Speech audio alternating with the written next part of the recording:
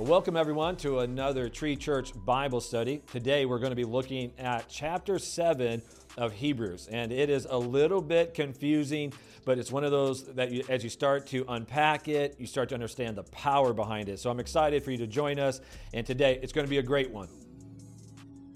Are you looking to take the next step in your faith journey? Baptism is coming up. We still have one more orientation class that you can take to learn more about baptism and what it looks like at the tree. The class is November 27th at 11 a.m., so make sure you register on the Tree Church app. Well, welcome back to the Bible study. Today I am joined by my wife, Mary. Hi there. And by Stacy Crawford. Hey, everyone. I hope you both are doing well. Yes. And so I want to do an opening statement just about today's Bible study. I'm warning everybody that I'm going to talk a lot. And it's not because I'm trying to dominate. I find this chapter is a little bit confusing because there's a lot of imagery. There's even some discussion, debate. So there will be stretches where I'm just going to be explaining it in the Bible study. It's a little bit different than how we normally do it, but we're still going to engage in conversation about it. So I just want people to know it's not me just trying to dominate the conversation. But I do want to begin, as we always do, with a few get-to-know-you questions. And so I'll start with you, Stacy. Mm-hmm. What song would you sing at karaoke? I feel like I have to go with Girls Just Want to Have Fun. Okay. Why not? You know, it just seems like a great karaoke song. It does, yeah. Maybe not for you. It does not for me. That's for sure. Please don't. Mary? First of all, I wouldn't. So That's that would my be the answer to the question. I would just not do karaoke. But if you forced me to, we were just talking before we started this podcast that you and I lip synced to Total Eclipse of the Heart, and that would kind of be fun. You got to give context. You can't just say that. We did that at a volunteer appreciation, Yeah, right? volunteer appreciation, We years had to ago. lip sync. So, yeah, I would choose that. Yeah, I did the girl part and you did the guy part, I think, right? No. No, we sang the appropriate part, or we lip synced the appropriate. Or is it only a girl singing? I don't know, whatever it was, but... No, I think it was guy and girl, yeah. Okay, I think you're wrong, but that's okay. All right. All right, for me, yeah, there's no chance in the world I'd ever do karaoke, so there's no need to even answer that question. You know, it's weird. I feel like you would do karaoke. No. I feel In like, our home, I would not do I it say out you in do public. it like with our kids and Yeah, stuff, like you start I would singing. do that, but not out in public. Yeah. Okay, second question. I'll start with you this time, Mary. If Okay. you could hire an assistant to do one thing for your life, what would it be? Cleaning my house. If I just always had someone, if I could always come home to a clean home, clean Amen. bathroom, everything. Are you the same then? Well, I put laundry because it feels like it is the never-ending task. Like, Yeah. just when you're like, we got all the laundry cleaned. Nope. No, we didn't because we're wearing clothes. Yeah. Stacy, all I can say to that though is you should add a few more high schoolers to that. She'll You get will- there you'll one day. get I there. only have Cadence one will be- child. Does she change outfits a lot? Yes, she Yeah. does. Yeah, and Our then daughter like does the Ben same and I thing. work out too, so it's like we have our workout clothes and then I know. pajamas and then the clothes you wear. So it's like it actually is more laundry than you would think three For people sure. Oh, should have. I believe it totally. So I just made this confession to our church. I am now doing the laundry in our home. It's kind of a long story, but Mary she made me. And no, I'm just kidding. I had And, enough. Yeah. But you do realize, because like my kids get up, so whatever their PJs were, and then they wear their clothes that day. They play sports, so that's another outfit. They come home. They typically shower and put on an outfit, Right. but oftentimes that's not even their PJs. Right. That's just another outfit, and then they get on PJs, so it starts that cycle over. Right. Yeah, so you're right. Like I literally would clear out their hampers. I mean, nothing in it, and get done with the laundry, and then go in their rooms, and it's full. And I'm like, well, how is that even possible that that's the case? No Yeah. kidding. I can't imagine how much laundry you guys do on a regular basis. I think laundry for all of us, it's just like that thing that Yeah. it's a little bit tormenting because you're saying like it never actually ends Right. Yeah. because Right. yeah, you're wearing clothes. For me, I actually, this sounds odd because I don't do I do very little of the cleaning. Is I would still hire someone to do the cleaning in our home just to free you up because I like to hang out with you. So I feel like that would just be a cool thing. So yeah, I realize I just publicly admitted I don't do anything. But, all right. Have you ever had a nickname, and do you currently have a nickname, Stacy? So this will not come as a surprise to you. In high school, I got the name Sister Giggles. No surprise whatsoever. What's the sister part of it, though? I don't know why they started calling me sister, like they put sister in front of it, but they just started Sister calling me Giggles. Sister Giggles. So That's so Yeah. good to know. yeah, Yeah. yeah, it was great. Maybe I shouldn't have shared that. Now, people that I'm close with will call me Stace. I can't think of what they call me, but I know Michael calls me something funky sometimes that has my name in it, but I can't think right now what it is. Giacomoni or Yeah, Hall? Michael Giacomoni. So it's just funny because they all try to find Different ways, variations yeah. with my name, but Mhm. And there's also, it has nothing to do with your name, but every single day that Stacy leaves the office, the staff says, have a good weekend. Yeah. It doesn't matter what day it is. It's funny to hear it. It's like just picked up. I even do it now. Like, you'll be walking out and you're like, good night, everyone. I'm like, have a good weekend. yeah, it's funny. It Yeah. throws me off sometimes. I'm like, wait, is it the weekend or Yeah. no? What day is Mary, do you have a nickname? I don't really have a nickname. You I had had one a growing nickname up. growing up. So my first name is Mary Elizabeth. My middle name is Jane. And so MEJ being my initials there, my grandpa always called me Medj. And then my brothers would call me Medj. So that was kind of, and actually close friends in high school would call me that too. So, and they probably still would, as you know, I don't see them very often, but so that became a nickname that was just like a family type nickname. Yeah. And my brothers will still call me that when we Yeah. visit with them. So I'm going to Michigan for Thanksgiving. We are, and somebody will probably call me Medj while we're there. But no, other than that, you and I kind of call each other babe back and forth. Right. But that's about it. Yeah, I remember not recently now, probably a few months ago, I called you by your name. I was like, Mary, and you were like you looked at me, and you even said, you were like, you okay? And I was like, yeah, why? You're like, call me by my name. Like, it felt weird. Yeah, I don't know. Growing up, my dad called me Bones. I always thought it's because I was skinny, but he later on told me he had his best friend growing up, and he said I looked like exactly like him, and his name was Bones. And then my friends called me Johnson or Jay. I was one who always called me Jay, so for some reason I went by my last name that way. But yeah. All right, last one, and then we'll dive in. Is what are your pet peeves? Like 1 or 2 pet peeves that you have. Mary, I'll go with you because I Okay. know that you have a bunch. Oh, please. Rude people. That was one of my pet peeves. Seriously. When people are rude, it's just That felt very. a little personal, Mary. I'm You looked teasing right at me. you because you were just teasing me. No, but rude people, when people are just mean or Yeah. just not kind, like they just have that personality, that is a pet peeve of mine. And then this one is I don't know. It's when people are super smacking on food, like when they are not chewing at all with their mouth closed, or just being super loud. So not just like eating normally. That doesn't bother me. Yeah. I know that bothers some people if they can Right. hear another person chewing or Right. crunching. That does not bother me, but it's just the like unnecessary loudness. You do have a sensitivity to volume in general. Mm-hmm. Is that fair to say? Yeah. Like if people are loud and stuff, like because you'll do that even like with our kids, like If they're talking super loud. yeah. So like at dinner, if they're smacking, like if they're open, like I'll see you're real subtle about it. Like you never embarrass anyone, but you'll be like, and then like if they're too loud, you're like. Bring it down. My home was so loud growing up that like that was normal, but it's like you do have a sensitivity to like Yeah. intensity and volume and stuff. Sure. Yeah. Funny. Well, this is where Mary and I are very similar because I said rude people Oh, as I well. love it, I just don't. I don't know. It just bothers me when Mm-hmm. people are just so inner focused that they're not thinking about others Sure. around them or trying to cut them off and stuff. So Yeah. that's definitely a pet peeve of mine. You both are very empathetic too. Like Mm-hmm. you sense the emotion of people in the room and Right, stuff like that. right. So yeah, people that aren't that way probably are difficult because Right. they're not sensitive. Yeah. They're not seeing it the same way you are, and you Right. try to have grace with it, but it's hard Yeah. sometimes. Yeah, for sure. Right. My pet peeve, I think all the staff knows it at this point, is I've talked about it a bunch.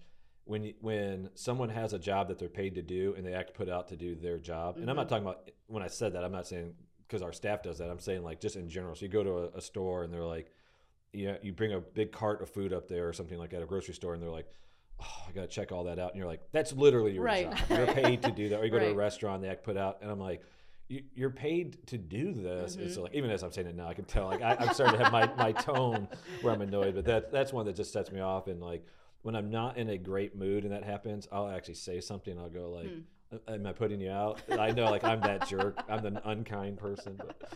All right.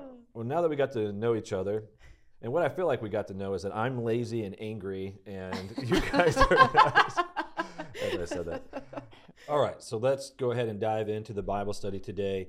And again, we're going to be looking at Hebrews chapter 7, but let's just take a moment and do a little bit of review of Hebrews as a book, and then specifically the end of chapter 6. So as a book, if you could summarize what Hebrews is about, it's the author is trying to explain why Jesus is greater. So there are different people he addresses. Jesus is greater than Abraham. He's better than Moses. He's better than angels. Like, it's just the idea he's greater so that they can understand what relationship they are able to have with God. But not only is he greater than all the former leaders, but also his ways are greater and his ways are eternal. So oftentimes you'll see it's kind of reduced to this idea of the supremacy of Christ and the perseverance in Christ. Mm-hmm. So it's that idea over and over. And then one of the imageries that we receive through Hebrews is that Jesus is our high priest. And I want to take a moment and explain that just because it's what today's Bible study is about. When God gave the law to the nation of Israel, within the law, so the law is like 613 of his commands, he gives it to them. Within the law, there is a system that if you break the law, if you do these things, you can have forgiveness of your sins, which is just a crazy thing to think about. Right. That he says, here's what I'm commanding you to do. This is the holy sovereign God. I'm commanding you to do these things, but I'm also fully aware you're going to disobey, you're going to sin, you're going to make mistakes, and so I want to give you a way to be put back in right standing. Well, a big part of that was the role of the priest. So the priest came from one of the lines of Abraham, so one of the tribes of Israel. So Abraham had a son, Isaac. Isaac had, some of these people had multiple kids, but I'm just naming the one. So Abraham had Isaac, Isaac had Jacob, Jacob had 12 sons. One of the sons was Levi. From that tribe came the priest. Mm-hmm. And I don't have time today to explain how that came about. But the Levites were the priests that oversaw initially the tabernacle worship, and then it became the temple worship once they built the permanent structure. And so the priests, the big part of what they did was they helped people when they came with their sin, and they would make sacrifices. They would sacrifice the animals and the different gifts that they were given. They would do it in a proper way. And through this process, there would be forgiveness of sins. Well, there was one role that one person held at any time, and that was the high priest. Initially, that was Moses, his brother, Aaron, was their high priest, and then all the high priests came from his line. And so initially, like I said, it was Aaron. He was the one that could have this special role that he could go into, initially the tabernacle, and again it became the temple. He could go into the most holy place, or the Holy of Holies, one day a year on the Day of Atonement, when he would make sacrifices for the sins of the nation. He would first make sacrifices for his own sin so that he could be purified, so that he could step into the presence of God and take the blood that was shed from the lamb or the bull, whatever sacrifice he was doing, and he could take it in there and he could sprinkle the blood, and that was his role. But it was one person, one day a year, got to experience the presence of God. That was all foreshadowing of what Jesus would do. Instead of Jesus killing an animal, Jesus laid down his life. So he was both the high priest and the sacrifice that would allow us to permanently be in a relationship with God. So that's just like the quick overview of what we're talking about. So Hebrews explains Jesus is our more faithful high priest and more perfect high priest, the perfect high priest. So before we dive into a quick review of chapter 6, let's just talk about what that means to us. How does knowing that within the law was also the means for forgiveness impact your understanding of God's love and grace? I'll start with you, Stacy. Yeah. So even as I was reading commentaries for this, this line stuck out to me. It said, the law provided expert diagnosis of our sin problem, but it doesn't provide the cure. And I just think that was so interesting to me. I'm a rule follower. So yes, you are. I am. So like, I like to know, like, how does God want me to live? What are your parameters? What is it that you want me to do? But I know I, in the past, could have really been one like the people of Israel, where it's like, you got to follow the law, you got to follow the rules, but it's exhausting. And so it's like, it's good to have both, to know like, these are God's expectations. He knows we're going to sin. He knows where we fall short, but you always need that element of grace. Yeah. And so it just, I don't know, it's just so cool to me that that's how God operates, that he's like, it's both and. Like, I'm going to give you the guidance through my laws through the book, but then just know there is grace upon grace for everything. Hey, one of the things I notice about rule followers, so when we use that term, that always is such a weird term because it implies like other people want to break rules, and that's not the case, but you really do want defined expectations. Tell me what it is. Whereas like my personality is more like just generally point me in the direction. I'll figure it out. But but what I've noticed with rule followers is not only do they want to follow rules, but are oftentimes way harder on themselves when those rules are broken versus others that would be like, oh yeah, it happens. Right. And so like you need the rules defined to be at peace, but when you break them, you do need grace because it's so hard. I know you're a rule follower too, the same way. Right. I think it's comforting in the fact knowing that the standards are high, but yet there is grace extended. So the standards are high, and I know it's a message that's taught over and over here at the tree. The standards are high for our own good, for us to live the most fulfilled life that we can here, not just for the sake of standards being standards, or for them to be unreachable. That's not the context of it. It's God's heart of, I desire this for you because it's best for you, yet I know you won't live them out perfectly. So I have a plan in place to give you grace through the sacrifice of Jesus. So it really is that comforting, and I think it's comparable to a parent who has rules for their kids for their own good, but yet extends love and grace when there's mistakes made, and it's not out of anger that there is consequences. It's out of a love and protection for them. And within that, so even the system that God created, it was all foreshadowing. He knew ultimately it would be Jesus. I mean, it was not like, how can we make this work? Oh, this is cool imagery. Let's use Jesus. That was always the plan from the beginning. So how does knowing that Jesus is the high priest and mediator, that he is the one, like his idea, he came, lived it out, he now continually wants to be that one that ushers us into the presence of God, that he is the way that we approach God. Like, how does that impact your faith in the way that you approach God? I'll start with you this time, Mary. Yeah, I think it's easy at times to think of God being disconnected from us. So just to view God as outside of ourselves, which he is, but view him as not really knowing us or knowing our needs and knowing us specifically because of, in my own life, I think of all of his other responsibilities that he has to do. So knowing that Jesus is interceding for us, it's this beautiful picture to me that just all works together. So as I was preparing for this, looking at Romans 8:34, where it says Jesus is sitting at the right hand of God interceding for us. And even thinking about that can be, I think, emotional and overwhelming to think that we have a creator who so desires to know us, who so made a way for us to be in relationship with us and is advocating for us and cares about us. It puts God, it makes me look at God in a different perspective. Yeah, 100%. I think I always just am so amazed when I really almost kind of have that visual of like, it's so cool that, man, he loves us that much that he's like, Jesus is that for you. And so that when God looks at me, he's not looking at me through the lens of you're guilty, you're awful, you're terrible. He's looking at me through the lens of Jesus. And that just, I don't know, it's just absolutely incredible to me, just like Mary was saying. It's such a beautiful picture of a God who loves us, who wants to be in relationship with us. And so he's like, I've done everything I possibly can to make sure that this can happen. Yeah, Scripture gives us this kind of a weird idea in that there's this idea that Satan stands before God at times accusing us day and night. Now, that's what Scripture talks about. But at the same time, you have the picture of Jesus at the right hand of the Father interceding for us. And like this is not theologically sound what I'm about to say, but I always picture like Satan throwing accusations and like Jesus is eating chips and he's just like, that's not true. Like I forgave that. You know what I mean? Like, like there's just like, no, like, stop it. Yeah, stop it. You know, like because he just knows he's taking care of like anything that would separate us from the Father. So he's our defender. It's like every accusation just falls short because in a more beautiful picture, as he throws accusations, Jesus just consistently says, yeah, I died for that one too. Yeah. I died for that one too. Like the punishment has been paid for that.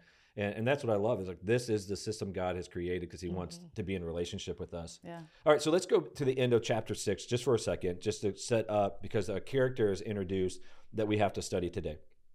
So I'm going to pick up in verse 13. So we covered this in our last Bible study, but for review's sake. For when God made a promise to Abraham, since he had no one greater by whom to swear, he swore by himself, saying, surely I will bless you and multiply you.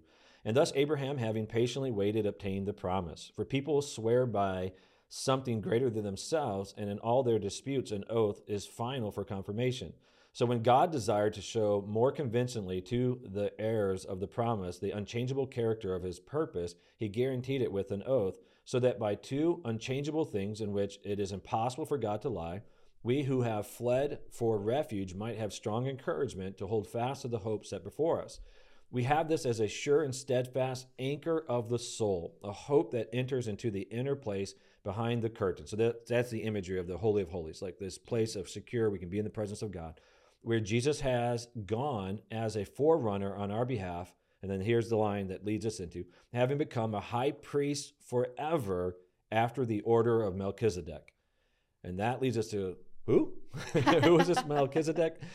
So Jesus, he's going to continue, the writer of Hebrews is going to continue talking about this same theme, the supremacy of Christ, the perseverance in Christ. But there's this person introduced, Melchizedek, and he's somewhat of a mystery because he's mentioned only in passing in Genesis, and we'll look at that in a moment, once in Psalm that takes it to a completely different level. So there's like, here's this character that interacts with Abraham. He's known as a king. Then in Psalms, it says something about him that is like way more dramatic. And you're like, whoa, where was that pivot from? Yeah. And then in this, it's going to start to give him more detail. And really, there's two views of who this person is and what the writer of Hebrews is saying. So when we look at this, the writer of Hebrews gives way more detail. So he's not getting that detail from a scriptural source. So the question that we often have is that a supernatural revelation, or is he just processing it out by using reason? And so I think supernatural revelation, I think obviously the whole scriptures are inspired by the Holy Spirit, but there's two major biblical theories, but there's a lot of other theories. So here are some theories, just for all of those who are curious about who Melchizedek is. Some believe he's an angel, and even specifically Michael the archangel. Why that is, I don't know. But there's a whole religious belief in that. It has been in history. Some believe he's a superior spiritual being, even to Jesus, which obviously is unbiblical. Some believe he's superior to the angels, but less than the Son, not biblical. Some think he's the Holy Spirit. Some think he's Shem, the son of Noah. But for all of those, there's no real scriptural support. So there are two possible biblical options. The first is that he is a Canaanite king/priest, that he's one and the same, of Salem, which is understood to be Jerusalem, who was a worshiper of the true God. So some people think, like we're going to see in a moment, the words that describe him, just take it literal, this is who he is. Others believe he is the pre-incarnate Jesus, which if you've never heard that term, it just means that before Jesus became a person here on earth, he had moments where he revealed himself in a physical form to people in the scriptures. Some will call that Christophany, others will call it different phrases, but it's that Jesus is revealing himself in the Old Testament. I'll just a little spoiler alert. That's who I think Melchizedek is. So we're going to be there in just a second. So here's what the author is about to do. He wants to show that Melchizedek, whoever he is, that he is greater than Abraham, so that he can show that Jesus, the high priest, who came from the order of Melchizedek, is greater than the high priest that came before Abraham.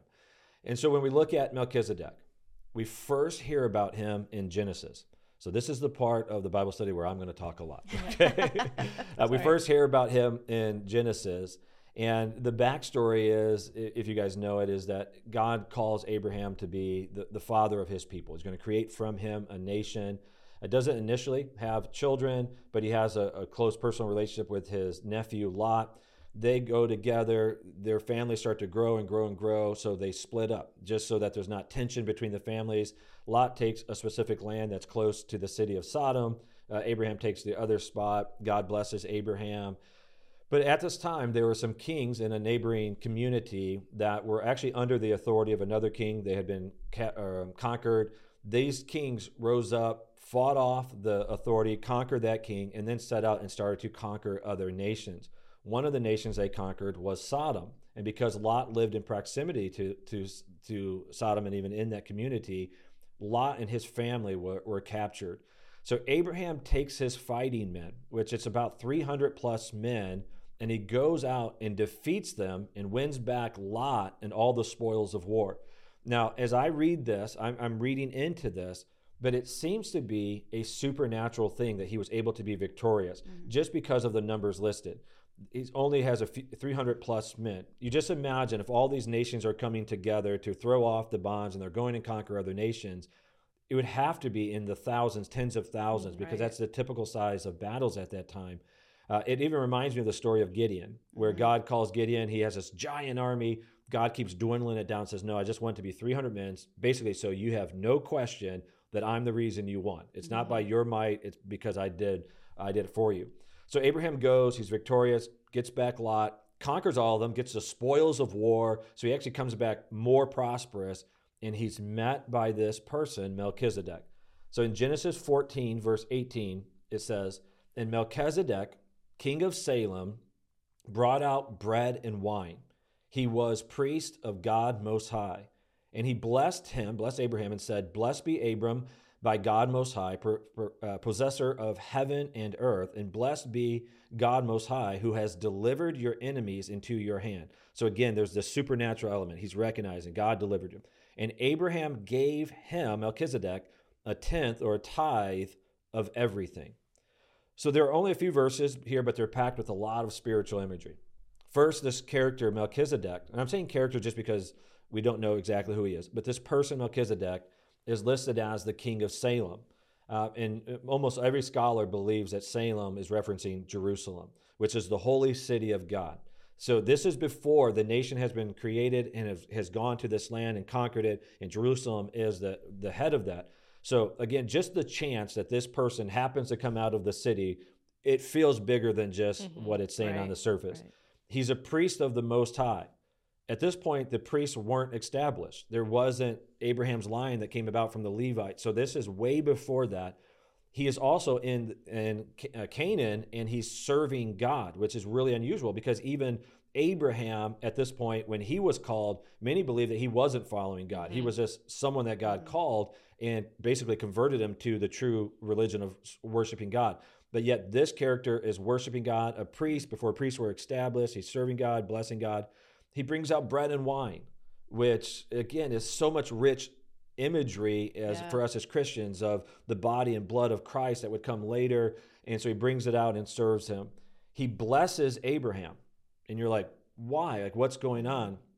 And in this blessing, he speaks prophetically to Abraham about what took place. He says, like, I'm recognizing your victory was a supernatural move of God. God delivered them.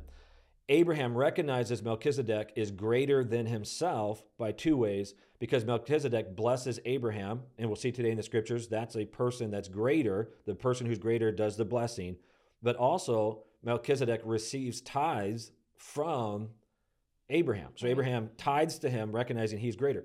Melchizedek didn't fight the battle, as far as we know. He didn't send troops. So the fact that he's the king of Salem receiving this, there is something else going on that it just happens that Genesis isn't giving us a full detail of it, but you can read it and go, no, this is something bigger than just a king coming out and serving him some bread and wine. And so he worships, and this is Abraham's response. He's worshiping, believing that God is responsible for his success. And even when we look at tithing in our own life, and we're going to talk about that just in a second, the heart behind tithing is it's an act of worship to God, and it's also saying, God, you're the giver of what we have. This is what Abraham is doing to Melchizedek. He received a blessing from him, and he's tithing to him, which is an act of worship, and it's an act of faith saying, I understand you're responsible for what this is. That's why when I see this, I go, I firmly believe that Melchizedek is Christ in the Old Testament revealing himself in this spiritual moment. So we'll hit pause on that for a moment, but let's just talk about tithing. You know, tithing is such a big part of our theology here at the church, but what role does tithing and giving play in your faith journey? I'll start with you. I would love to share. So it's funny because I grew up in church, but I have to be honest, in almost like in a shameful way, I didn't tithe until we were at the tree and we pursued being core members now as we know it. But I still remember, like, I was so challenged by many of the things you said. Ben and I talked about it. Ben's my husband, just in case listeners are hearing for the first time. And we talked about it. And I was like, I just really think we're supposed to do this. And it was tough. Like it really was a huge faith step. But what's so cool is that even from that faith step, then we were like, okay, you know what? We need to get debt paid off too, because we want to honor God more in our finances. And every single step, it was scary because you look at your bank account, but even in that process, it caused us to spend less money on things we didn't need. But I think that it's so cool for that process too, because we have similar stories to you guys where we're like, okay, we're going to start tithing. We're going to pay our bills and we're just going to give it to God. And it was like almost every single time, like that, especially that first time, like something happened. We were able to sell some stuff and got that money plus some back, that we had given. And even as we were paying off debt, it looked scary too, but it was the same thing where it's like, God's like, watch me, see what I can do. And it is just really, really cool because I think it's like, okay, I'm going to take this step of obedience. And then when you see what God does with it, it just makes you want to give more. And really giving to people, there's so much more joy in that than purchasing and buying things for myself. Yeah, it just increases your faith. It really does. Yeah. You've shared numerous times about our tithing journey. We did both grow up tithing, so it wasn't something that felt difficult to do, to continue to do. And I would say today it's so routine that it's just kind of part of, and I know it is for you and Ben as well, but it's so part of our life that I don't want to say it doesn't seem like a faith step because it still is, but I'm also have confidence that God will be faithful, that that faith step is so much easier to take. But we've had those moments where it wasn't easy to do because we didn't have the financial provision that we do now. We're in a different season of life, but we were living paycheck to paycheck. And I was just sharing with some people in our Connect group, I remember paying our tithe and not being able to pay other bills that I knew were due and going, okay, like this utility bill is due this week and I'm choosing to pay our tithe over paying that. And I wish I would have just kept a journal of over the years how God had provided in those moments of random things that would happen. Yeah. It sounds fake, but it's not. Like checks arriving in the mail that we'd overpaid somewhere else, so we were able to then pay our bill, our electric bill or utility bill or whatever it was that week or month. Just constantly, God has been faithful in our lives. And it makes it so much easier, not just in the tithing sense, but in any sense of the faith journey to take steps of faith because God is faithful. And there's blessing in it. And just this morning, we were talking about an opportunity that we might have to go somewhere that an organization would be paying for us. And as I was driving this morning to church, I was thinking, like, how is that happening? Or how is that even possible that could happen? But then I was reminded, even as preparing for this, like, God rewards us in different ways at times. It's not always money. It's not always trips. It's not always things like tangible things. It might be a step. It might be a blessing in another way.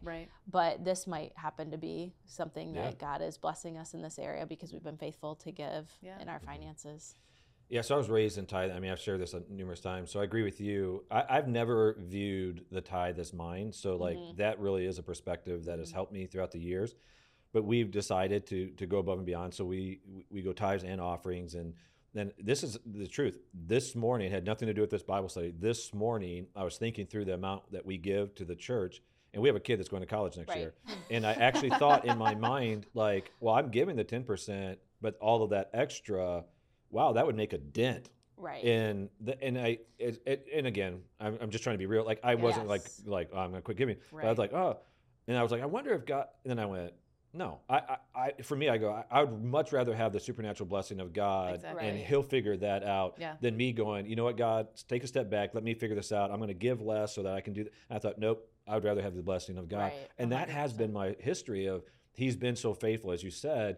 That's the only context I know. So in my mind, it's impacted even how I lead as the church, which is harder for some of the staff that like are probably hands-on with the finances.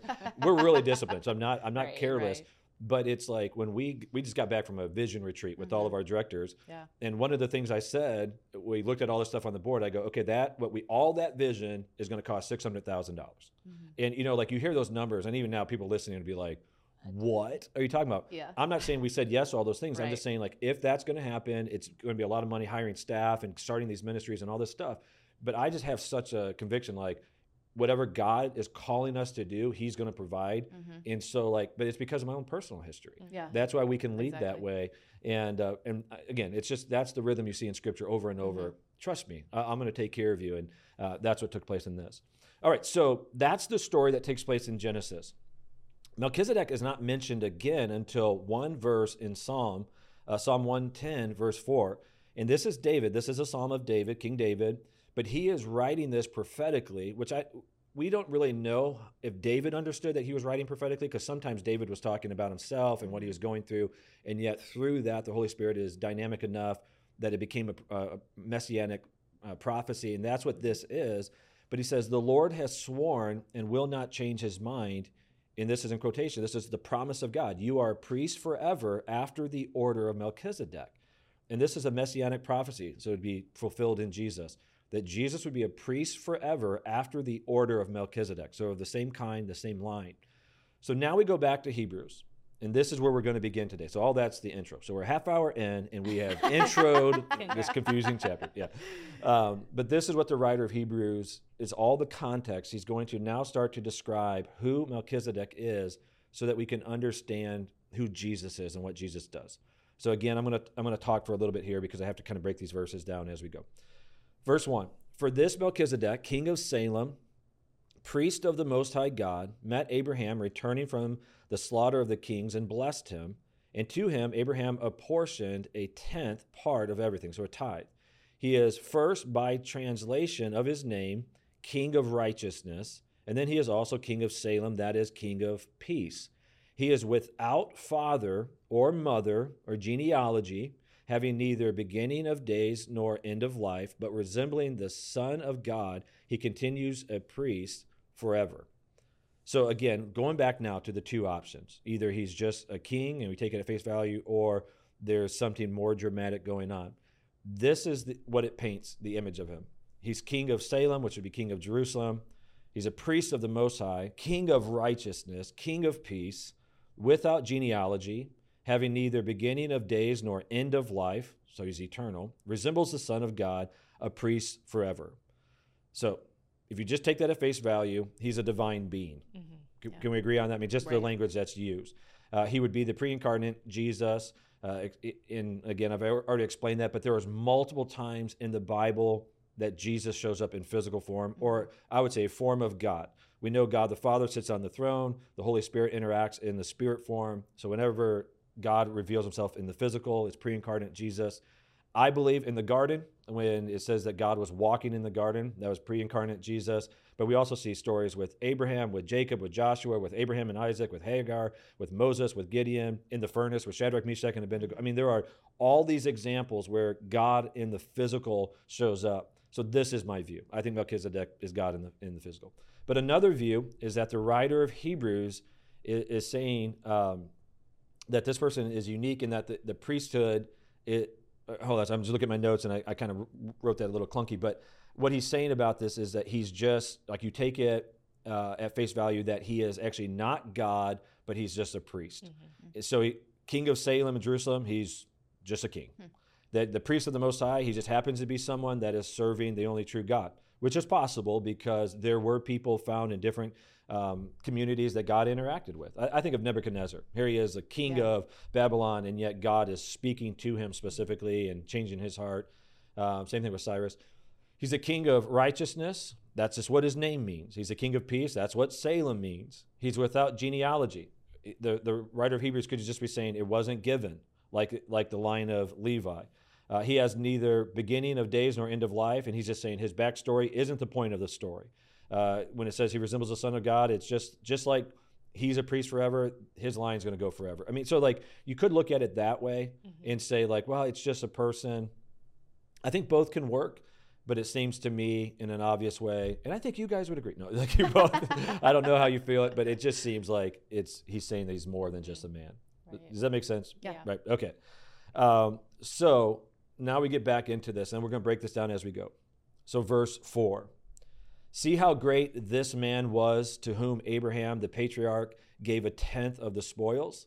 And those descendants of Levi who received the priestly office have a commandment in the law to take a tithe from the people, that is, from their brothers, though they are also descended from Abraham.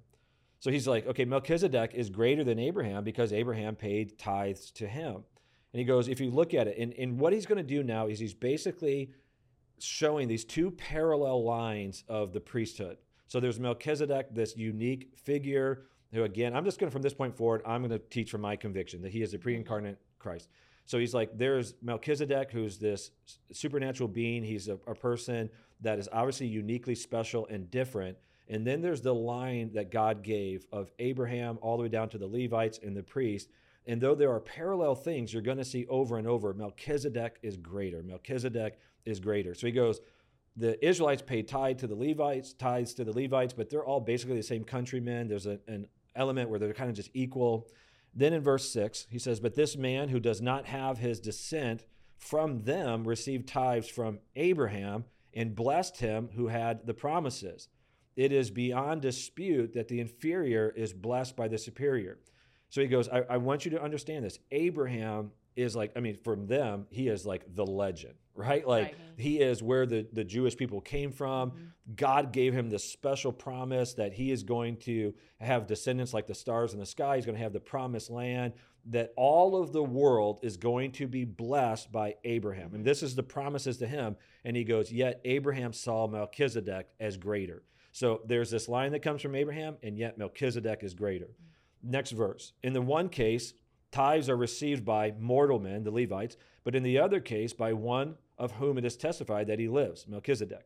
One might even say that Levi himself, who receives tithes, paid tithes through Abraham, for he was still in the loins of his ancestor when Melchizedek met him. One of the most strange verses in the Bible. Literally what he's saying, and I'm just teaching the scriptures here. He's, again, I'm not trying to be crass or crude or anything like Right. that, but he's basically saying because Levi would come much later, but in Abraham's body, in his loins, the sperm that would hold him, that would create him. So through Abraham, he paid tithes. So again, I just put in my notes, so strange. Yeah, felt like there could be a different way to explain that. Huh? Felt like there could be a different way to explain Yeah, I was like, really, whoever the writer of Hebrews is, you're like, really? Like, We get your point. yeah, exactly. You had us at verse 9. You didn't need verse 10. We could just skip that. All right, so verse 11. He says, now if perfection had been attainable through the Levitical priesthood, for under it the people received the law, what further need would there have been for another priest to arise after the order of Melchizedek, rather than one named after the order of Aaron? And he's saying the same thing as Paul. You know, Paul in chapter 8 of Romans, which we'll go to in a second, Paul said, he was like, you know, the law was powerless to do the very thing that we would have hoped it would. So I love the quote that you read earlier about it points out the problem, it points out the sickness, but it Right. isn't giving you the cure. Yeah. And that's what he's saying is, if this system that God gave, where he gave the law and he gave the Levites as priests, if this was sufficient, this whole system was sufficient to put you in a right relationship with God, there would not need anything else. Right. But he says, because it's not powerful enough, then something else had to be done. So let's look at Romans 8, verse 1 for a second. He says, this is Paul talking. There is therefore now no condemnation for those who are in Christ Jesus. For the law of the Spirit of life has set you free in Christ Jesus from the law of sin and death. For God has done what the law, weakened by the flesh, could not do. By sending his own Son in the likeness of sinful flesh, and for sin, he condemned sin in the flesh in order that the righteous requirements of the law might be fulfilled in us, who walk not according to the flesh, but according to the Spirit. So let me explain that, because I think that's critical. As he says, as you look at this, God gives us the law, but he knows what weakens the law is not that the law is bad. The commands aren't bad. What weakens it is that the flesh is broken by sin. Yeah. The flesh is weak. The flesh cannot fulfill the law perfectly. So the flesh is always going to sin, which means there's always going to be separation from God, because God is holy. It's not that God is just like what we would look in our culture and say, like, he's not that he's arrogant or standoffish and he's like, oh, I'm not going to be troubled by it. He is holy. A holy God cannot be in relationship with unholy beings. So what God did is he sent his son to become like us in flesh. So God is a different kind. His holiness, he's other than us. He's different than us. Jesus became us. He took on his creation, the form of that, but then perfectly fulfilled the law, which meant he was innocent and didn't need to die.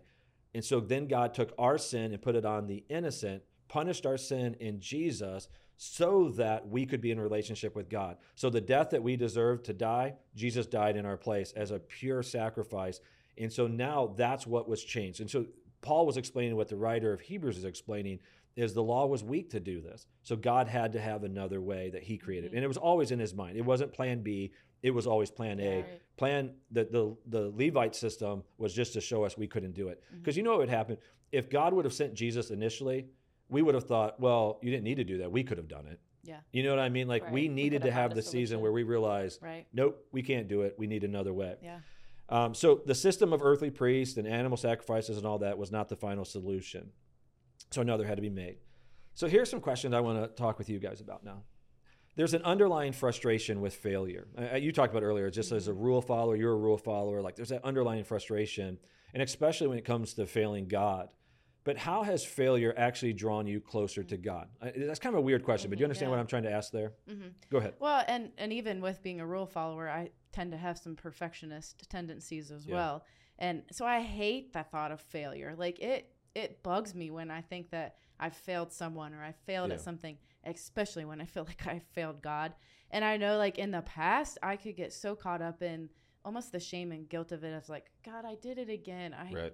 When am I going to be okay with this? When am I going to get this right? But there's just been so many moments, especially lately, where God's like, but I've not called you to be perfect. And it was almost in those failures where I was able to just experience God in a different way, where it's like, I have a hard time showing myself grace, but I need Jesus and I can't do this myself. I'm not going to walk it through perfectly. And so it was almost like in my imperfections, God's just really been drawing me in and reminding me like, Stacey, I didn't create you to be perfect. That's why I sent Jesus. And so just leaning into that grace, and it really has drawn me closer to God, which is such a weird thing. You know, like I think so many people would be like, so your imperfections have led you closer to God, but that's just the way that he works, where it's like, I'm not met with condemnation. I'm not met with, look what you did again. I'm met with grace and forgiveness every single time. Yeah, I think that's the key. What you just said there at the end is that it's not a God who's angry or desires to have these really terrible punishments for you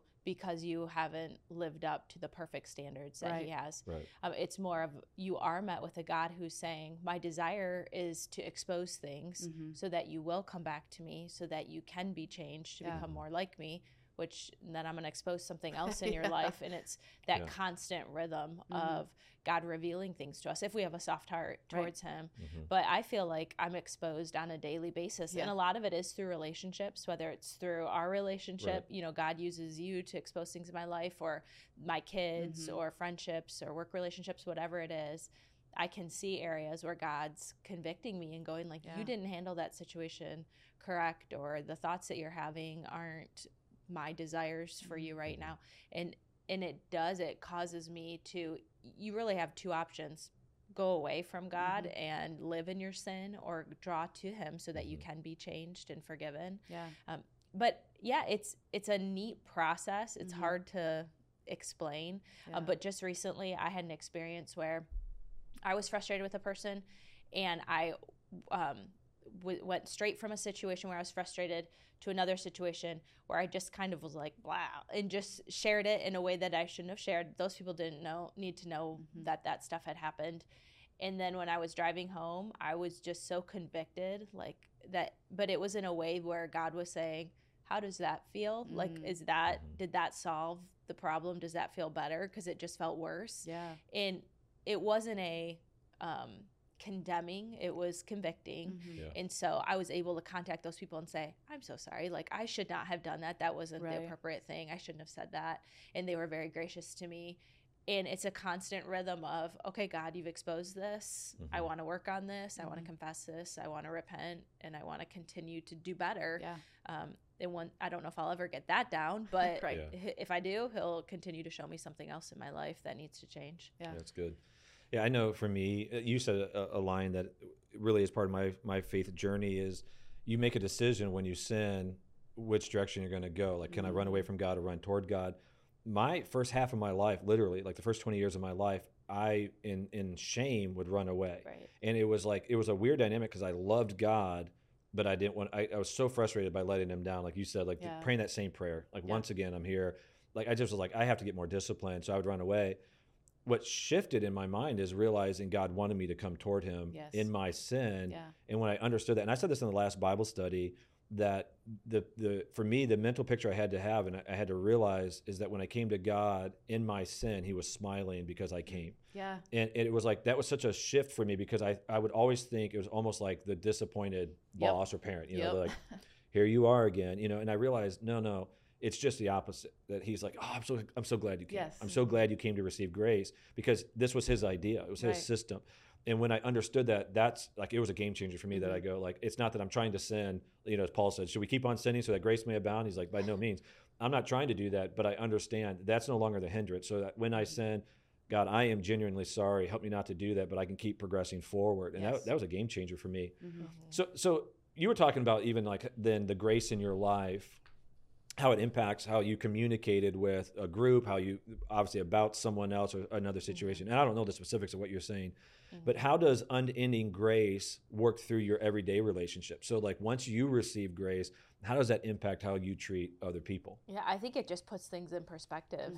It's really hard to not show someone grace when you are having to go back to God consistently to confess sins and receive grace. It's impossible really to do that in good conscience of like, yes, I'm going to seek forgiveness, but I'm not going to extend grace towards others.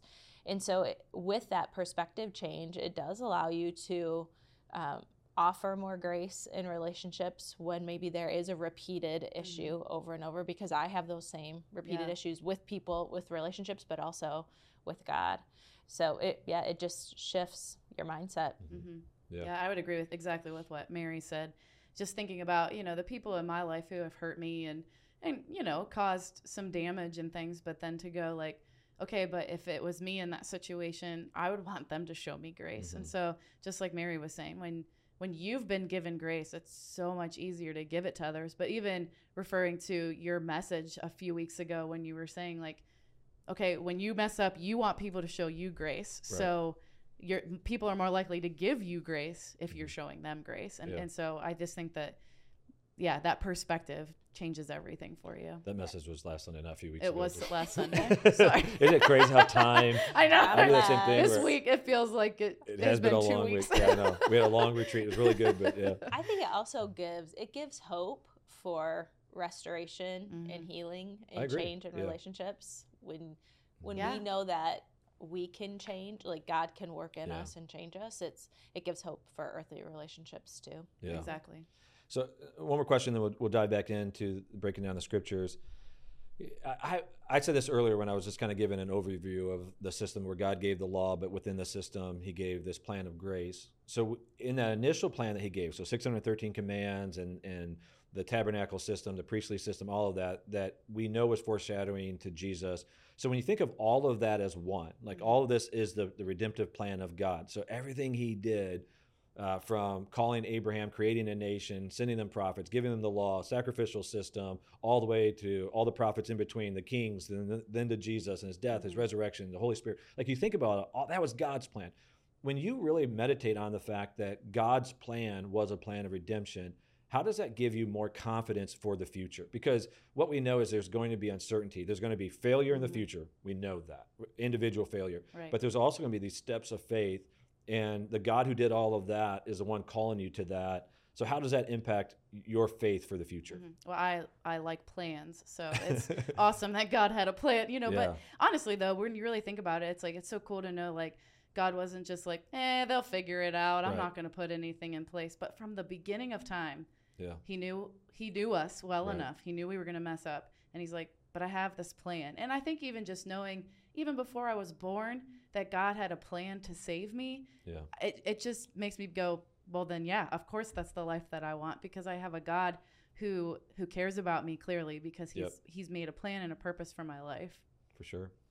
Yeah, I think I would fold in on myself in my everyday living if I didn't believe that there is a God who's sovereign and has a plan overall and a plan of redemption, not just for some, but it's inclusive to any single person who confesses him as Savior. So it's super comforting, a super beautiful picture of the redeeming grace of God. Yeah, for sure. All right, let's go back to verse 12 now. So the writer of Hebrews continues, says, for when there is a change in the priesthood, there is necessarily a change in the law as well. For the one of whom these things are spoken belonged to another tribe, from which no one has ever served at the altar.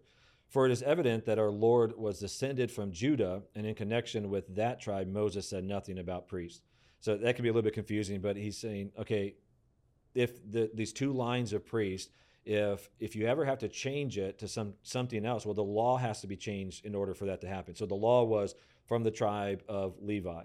And he goes, but if there's another priest that came out that's not from the tribe, because he was saying our Savior, Jesus Christ, came from the tribe of Judah, there's another line that we have to recognize God was doing something different.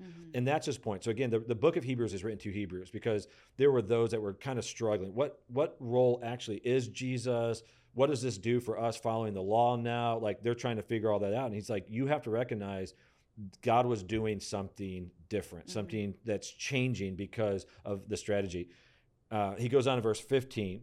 This becomes even more evident when another priest arises in the likeness of Melchizedek, who has become a priest, not on the basis of a legal requirement concerning bodily descent, but by the power of an indestructible life. For it is witnessed of him, you are a priest forever after the order of Melchizedek. So he's quoting Psalm 110 there. So he says, so when Jesus becomes a high priest, not by birthright, so he's not a tribe of Levi, not by birthright, but by sovereign decree of God, it's showing us something powerful. God is doing something new, something powerful, something eternal. And this is what I love, is that God didn't keep that system. He went off in a different direction so that we would all recognize, I showed you this system, it didn't work for you. Your flesh made it not work. The law was powerless because of your sinful nature. I'm doing something new and unique. Verse 18, for on the one hand, a former commandment is set aside because of its weakness and uselessness, for the law made nothing perfect. But on the other hand, a better hope is introduced through which we draw near to God. It's like the same theme. The law was powerless. Jesus is not. God is doing something new. And I love it because it starts to kind of build that excitement. God was doing something new. A few more verses, then we'll get to some more questions. Verse 20 says, and it was not without an oath, for those who formerly became priests, the Levites, were made such without an oath, but this one was made a priest with an oath by the one who said to him, the Lord has sworn and will not change his mind. You are a priest forever. So this is God making a promise. Just remember that because I'm going to come back with the first question. God is making a promise. This makes Jesus the guarantor, is that right? Guaranteer? That's how I would say that. Yeah. Guarantor. Jesus is guaranteeing of a better covenant. You ever just say a word and as it comes out of your mouth, you're like... Even as you said it and I was looking at it, I was like, is that a word? Yeah, I was like, I guess it is. It's in the Bible. Yep. Guarantor. That sounds right. Kind of. Yeah. All right, so Jesus is guaranteeing a better covenant. The former priests were many in number. So he's saying because they were prevented by death from continuing in office. So there wasn't just one priest. That priest would die. The next one would become the high priest. But he's like, so there was many in number, but he holds his priesthood. Jesus holds his priesthood permanently because he continues forever. Consequently, he is able to save to the uttermost those who draw near to God through him, since he always lives to make intercession for them. So the priest died and another priest came about, but he's like, no, not with Jesus. This is unique. Our high priest he's eternal, so his work as high priest goes on forever. He lives.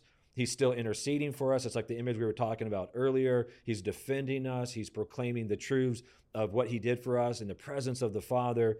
So he's continually your high priest, making atonement for your sins that will lead you to eternity. And Jesus backs it up with the promise. God says, I'm promising, I'm swearing to this. So when we were recording this, Stacy, you taught last night, and you taught a wonderful message. It was so good. And I'm not just saying that because you're here. Mary can attest to this. This is literally what I said. So I'm just going to say this publicly. When I left, I go, you know what? That was awesome. And that was not awesome for a new person. That was just awesome by the standard of awesome. Like Right. it was so good. But you taught last night at the chapel that one of your points was you have to hold on to the promises of God.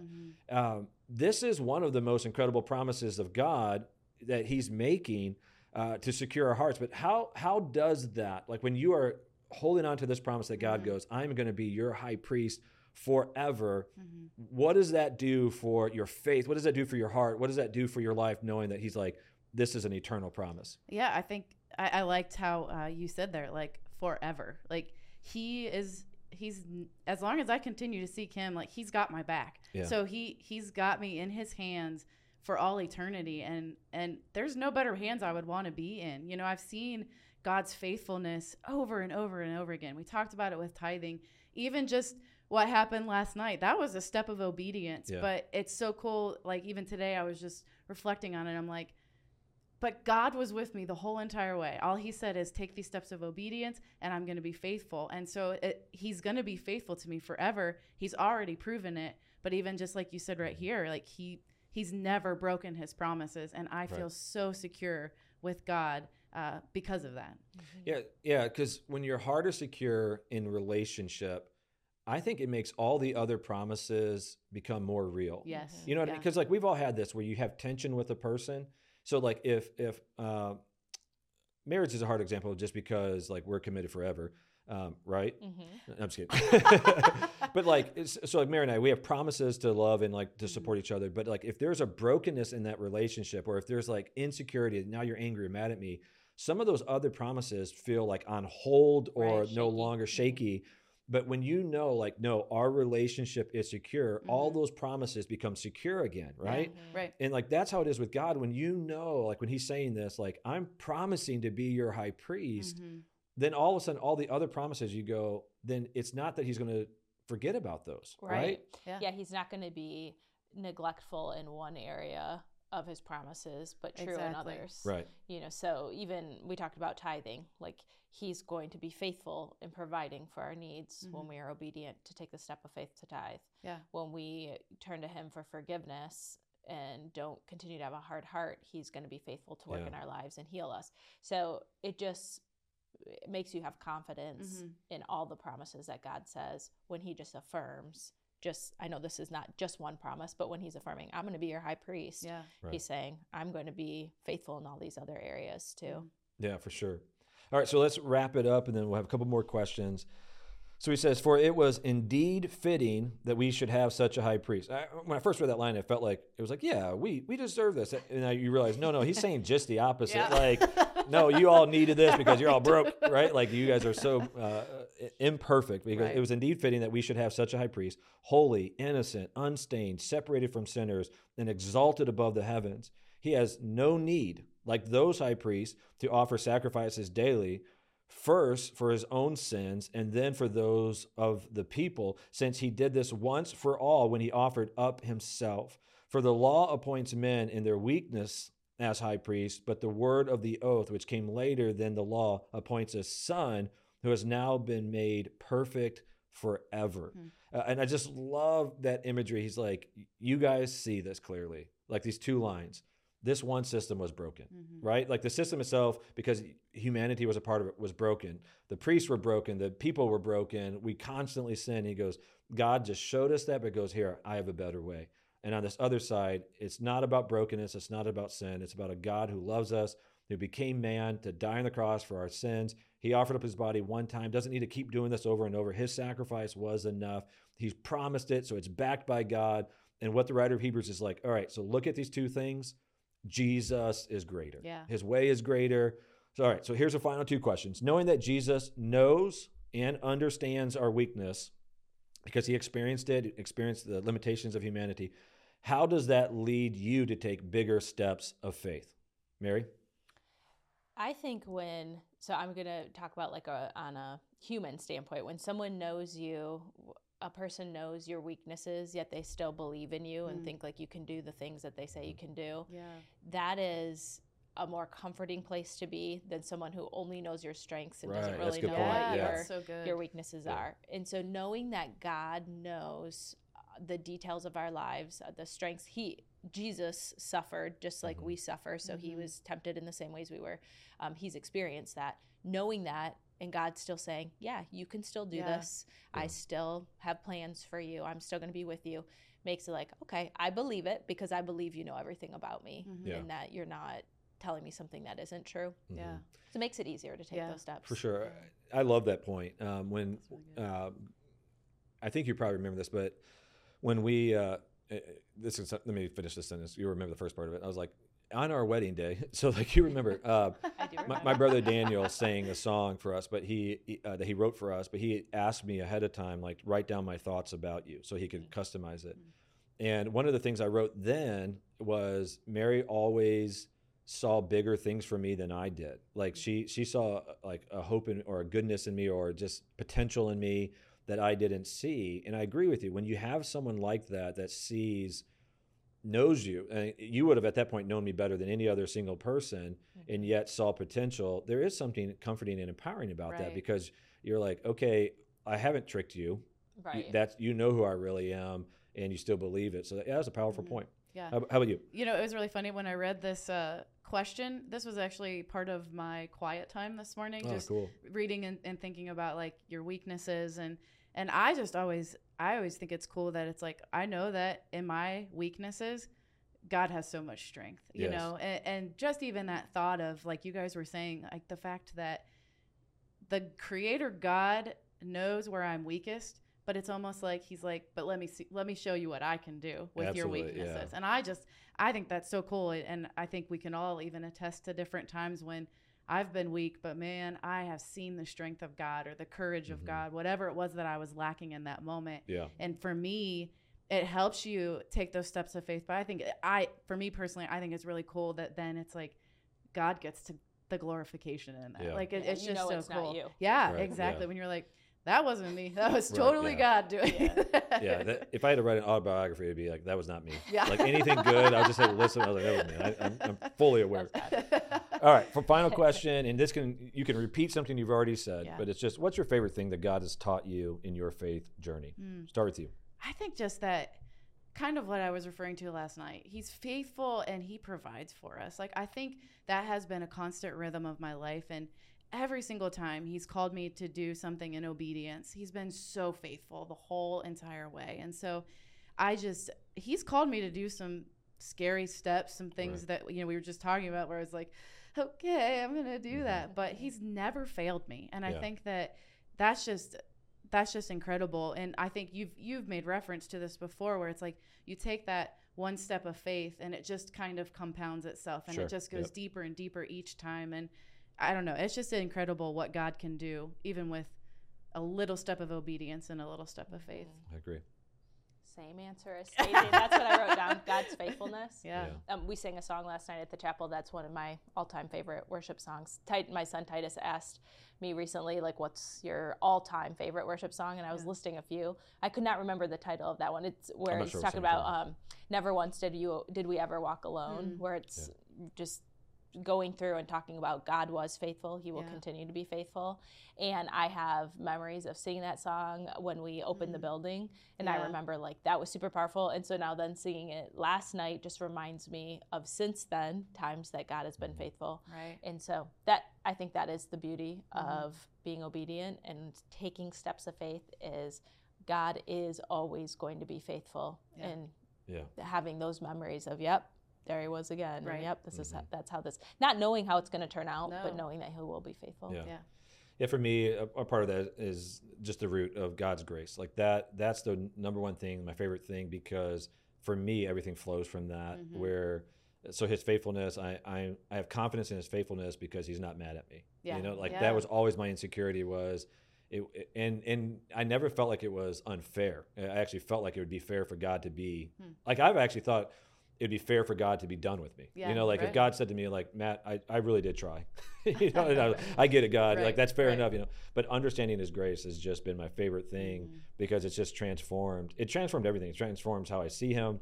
As a pastor, it transformed how I teach, my perspective. So, like, I teach from a perspective of grace because that's the only way I can view the world now through Yeah. him. So yeah, it's just been awesome that way. So, well, thank you so much for joining us, and Thank thank you you. everyone for joining us in this Bible study. Obviously, it was somewhat of a complex issue. Hopefully, we made it clear, but also I hope that what you hear every time in these Bible studies is that there is a very real God who really loves you, has a good plan for your life, and you will discover a deeper life by walking in obedience to him. He's not just trying to give you a list of rules. He really does want a relationship to love you, to encourage you, to fix what's broken, and to give you a good plan for your future. So we hope that this encourages you. And if it does, we always ask you to share it. Share it on social media, share it with family and friends, because we want it to encourage them too. So we love you. Thank you for joining us, and we'll see you next week as we go into chapter 8 of the book of Hebrews.